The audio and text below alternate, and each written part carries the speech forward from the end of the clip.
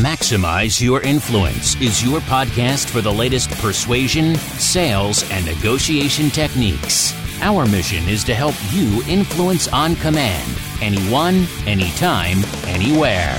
Your host is the author of Persuasion IQ, Laws of Charisma, and the best-selling book, Maximum Influence. Now, your host, Kurt Mortensen.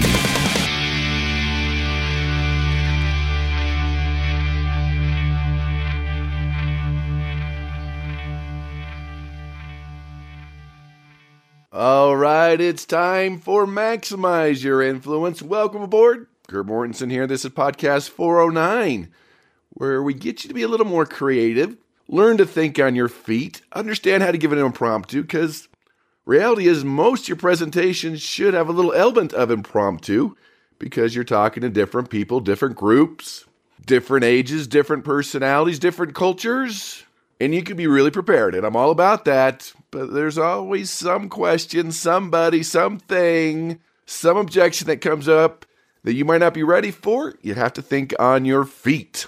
So thanks for being here as we teach you how to maximize your influence, your negotiation skills, your mindset, your success, and hopefully your bank account. Hopefully you're having a great week. Biden's plugging along, getting a lot of things done. But let's dive into it. Let's get you some great content, some tools of influence. And remember, our goal is to persuade people how they want to be persuaded. Let's dive into listener email. Oh, boy! This is from Hank from New Mexico in the United States. And of course, anybody can send me an email at Kurt, K-U-R-T, at MaximizeYourInfluence.com.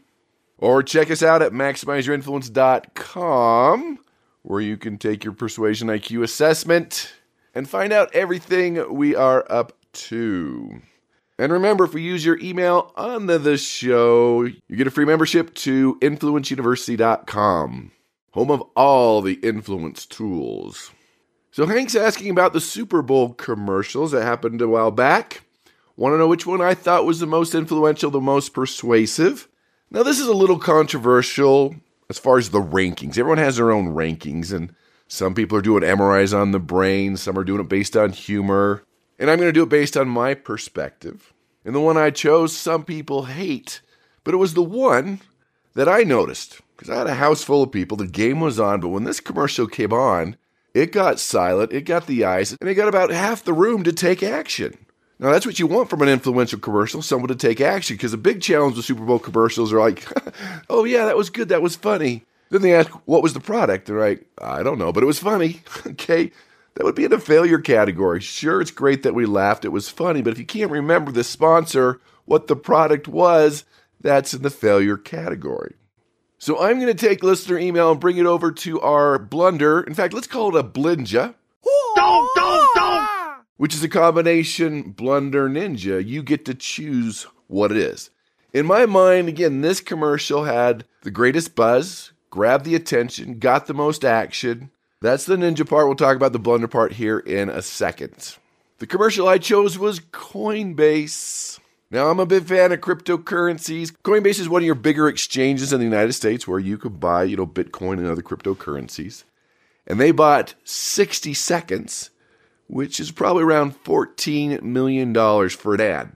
And I'll put money on theirs was the least expensive to produce because all it was a QR code pulsating in different colors floating around the screen. Now, if you know a QR code, you take it, picture with your phone, and it takes you right to a website. Brilliant. And nobody knew who the commercial was for. It was just a QR code. And people were clicking on it to see who did this, and it took them right to the webpage. Now, there was a little blurb at the end that it was about Coinbase. You get free Bitcoin for registering, and there was also a giveaway. But 20 million people went to their site in a single minute. Their app went from 182nd place to second place during this commercial. Now, it was brilliant. Suspense, curiosity, what is this? The silence, there was no sound at all during this commercial. People were pulling out their phones, wanting to know what it was, and they got 20 million people to hit their website. Brilliant, great, it worked. The blunder part, hence the blinja, is it crashed their website. Too many people, too fast, crashed the website. People couldn't get to it, and it disrupted everything. Now, good. Kudos for getting everybody there, but if you can't get them there and there's nothing there, that would be the blunder part. So you decide. Maybe it's a little bit of both. But that's our Belinja of the show. And Hank, that's the answer to your question. Which brings us to our geeky scholarly article. This is the psychology of your scrolling addiction. You've done it before, you got a lot of things to do, but then you take a look at your phone, you're on the computer, just a few minutes to watch a few videos, check out some social media. The next thing you know, an hour's gone, 2 hours are gone. You've been sucked down this rabbit hole, watching video after video. You don't even realize how much time you're wasting, that it's put you in a trance. And of course, it's no secret that Facebook and other social media, things have been leaked, things have happened to where they try to get you addicted, put you into a trance, build the feeds to get you to spend as much time as possible on their site. I mean, that's where they make their money. So this is from Harvard Business Review, and of course the link will be on the website. And Dr. Sharif, she's at University of Pennsylvania, and Dr. Rowley at Cornell University was trying to figure out what's going on. What causes people to go down this rabbit hole and go from it's just going to be a couple minutes to now it's 2 hours? Because other studies have shown that 77% of employees use social media well on the job. And almost everyone will admit they could work more, work harder. Well, they won't admit it to their boss, but they'll admit it in an anonymous poll. So what's going on here? What's getting people sucked into this trance of endlessly watching videos or looking at posts or just scrolling and scrolling and scrolling? So they looked at a variety of factors to figure out, okay, what's going on here? And they looked at students, they looked at adults, 6,000 people in the study. And the first thing they looked at, as you're going down this rabbit hole, if you've already watched a bunch of videos and another one popped up where you weren't likely to watch it versus watching it for the first time. So they did find that watching 5 videos made people 10% more likely to choose to watch an additional video, just one more video. So they noticed that if you already watched a few videos, hey, what's one more? Then they looked at how similar the videos were to each other. And they found when they were similar in the same category you'd been watching, people were 20% more likely to choose another video that was related and watch another one. Then they looked at how people would act after watching several videos consecutively versus when there was an interruption between the videos. They found that when there was no interruption between videos, they were 22% more likely to choose another video. Now, these don't seem like big numbers, but you add all 3 of these, that changes the game. That means you're in the rabbit hole. That means you're in a trance, and you're probably addicted.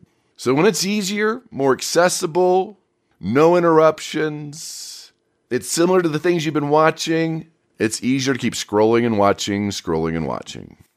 So we know that these platforms are designed to trap you, give you these little bite-sized content, the clickbait to try to get you in, to get you started, to get you that engaging content, the content that you want to see, that you want to hear. I mean, that's the definition of a social media feed. They customize it to you.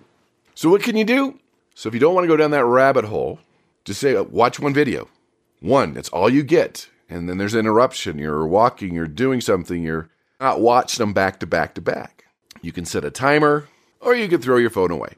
Well, maybe not that, but just be more aware that's what's going on. Take away any of those elements, and you will not spend as much time, hopefully, on social media. So now you know the why of the addiction, the trance, and what's going on when all of a sudden the couple minutes that you're going to spend turns into a couple of hours. And if you really want to be aware, most phones will track how much time you spend on social media and let you know. You can put limits on it. You can just be more aware, because it's no secret with the human brain that when you ask people how much time they spend, they're not very good at estimating the exact amount. Most people are much lower than it actually is. In fact, I was teaching this university course, and I had the students pull out their phones. Most of them were already out, of course. And I had them write down and estimate how long they were on social media. And then they were going to look. Yeah, nobody was close. In fact, one girl put down 10 hours, and she was clocking about 32 hours for the last week. Just put it out there, something to think about. But let's dive into our main content. How do you think on your feet? How do you become more creative? How do you get ready for that impromptu? Like, Kurt, it's an impromptu. You can't get ready. Oh, yes, you can. Every time you speak, every time you train, every time you persuade, it probably goes impromptu, something you weren't ready for. So how do you get ready? How do you train your brain? Now, first of all, everybody can be more creative. Everybody can do better to think on your feet. They have improv training. Have you ever seen the show Whose Line Is It Anyway? And most of these have these improv centers where they'll actually train you. You can train your brain to think faster, quicker, and better. You can. You don't need to dye your hair pink and start piercing yourself. You can train your brain. You learn creativity. It's not some magic brain region that some people have and some people don't. So as long as you're at least average intelligence, you can be more creative. That's what great leadership is. When I was doing research for Laws of Charisma, one of the sections is on creativity, problem solving, thinking outside of the box. And charismatic leaders have this trait. They've trained themselves to be more creative and to think differently. You see, creative people, those who can think on their feet and generate new ideas, are more successful, are more persuasive. And to be better with creativity and thinking on your feet, read more books, listen to different podcasts, learn about new subjects, talk to other people that are in different industries than you. Read a magazine you wouldn't normally read. Just find ways to expand your creativity. And your mind becomes more fertile, more imaginative, and will help you generate new great ideas and will help you think on your feet. For example, take your greatest challenge right now and come up with 10, 20, 30 different ideas to solve it. Now, you'll get stuck after 5 or 6, but just keep going and it gets easier and easier. I'm telling you, it makes a huge difference. And once you do that, learn to trust your brain. When you have to think on your feet, trust your brain. There's information there. And the great thing about an impromptu presentation, say you're called out of the group to give a presentation, your audience is more forgiving. They're just glad it's not them. So think about that. That should release your tension just a little bit. Think of ways to come up with great content. And just think on that way up. Events of the day. What did previous presenters say? What's a story that's relevant? If you've been at my podcast or my presentation training, you know I have people create a story list of stories they hear, the stories they've lived, and you can pull up your story list real fast or take a look at it. You have hundreds of stories in your brain. You should write them down. And then come up with 2 or 3 points that you can talk about real fast. Again, remember, they're just glad it's not them. So be confident when you walk to the front of the room, or if you're already up there. Take a deep breath. It's okay to pause and collect your thoughts. Smile, then go. And one great thing is, you focus on the person, focus on the audience, focus on the prospect, praise them, find something nice, focus on the audience. What will be useful to them? If you have a little time, come up again with those 2 or 3 points or some type of structure. The easiest is past, present, future. This is what's happened in the past. This is what's going on right now. This is how we fix it in the future. Easy structure you can really do on the fly. And don't get up there and ramble. Just pretend you're talking to a friend. You're confident, you're natural, you're genuine. Have that story ready to roll. They don't expect perfection, and you shouldn't expect perfection either. They know that you're thinking on your feet. So give yourself a little room for a few mistakes. You can always use humor. Get started, break the ice, get things going. Again, if you've been to the presentation training, you know you should have a joke list ready to roll. A joke in your head, a joke list, write it down. I have hundreds on mine. You've got this. You could do this. Trust your brain. Now, if you get stuck, you're not sure where to go, again, that pause is okay. You're pondering, you're thinking, you want to take it seriously. That's all right. You can ask a question or have them repeat the question. If you don't know the whole answer, take a piece of it and answer it. Throw it back to the group. Do what every college professor does. Oh, before I answer, let me ask the class and see what they think.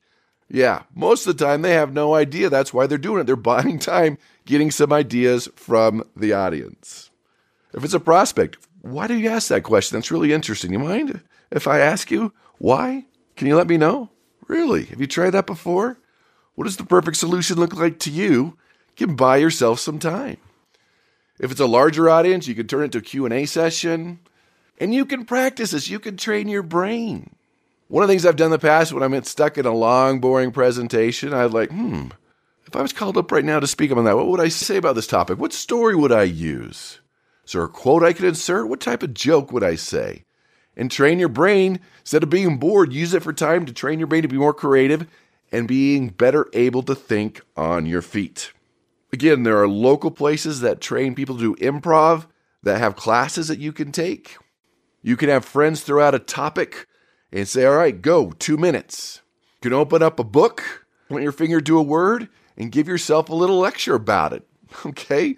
Boom, on the fly, think. It's such a critical skill for charisma, for influence, for every aspect of your life. I think one of the things that I used to do with my kids growing up, they love to read books and stories. And we'd even do this in the car sometimes, where we just get in a circle and I say, all right, once upon a time, there was this dark cloud coming in, and it started to turn red.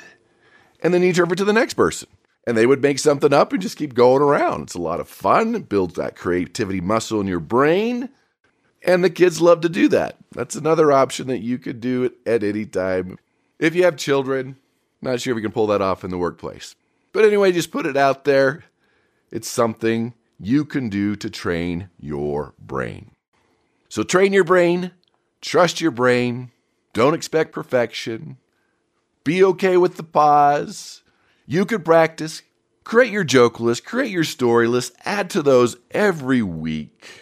And this will help you in every aspect of your life. And not only that, it'll give you more confidence. Like, yeah, I got this. I can do this. The more you practice, the better you are. Because you have to understand, when you need to persuade someone, it's too late to learn. When you need to be more creative, it's probably too late to learn. So learn it ahead of time, do it ahead of time, and you'll see great results in your ability to persuade and influence. So that's a wrap. Thanks for being here. Please tell your family, friends, and enemies about the podcast. We're also on iTunes, YouTube, Spotify, iHeartRadio under Maximize Your Influence, or just go to MaximizeYourInfluence.com. Since we've been talking a lot about presentation skills, I've got a little gift for you, a video training on the perfect persuasive presentation. A to Z, even a template that you could download step by step on how to create a perfect persuasive presentation. Anybody can present, but is it persuasive? And the way you get that for free, go to PresentationIQ.com. PresentationIQ.com. It's quick, it's fast, it's easy. 10 questions. It'll peg your strengths and weaknesses. Helps you out, helps me out, and you'll get access to the training on the perfect persuasive presentation. So check that out. Take something you learned today, apply it, use it. And it'll fix your mindset. You'll be more confident. You'll have the tools to become more influential. And you'll be able to go out and persuade with power. Maximize Your Influence is your podcast for the latest persuasion, sales, and negotiation techniques.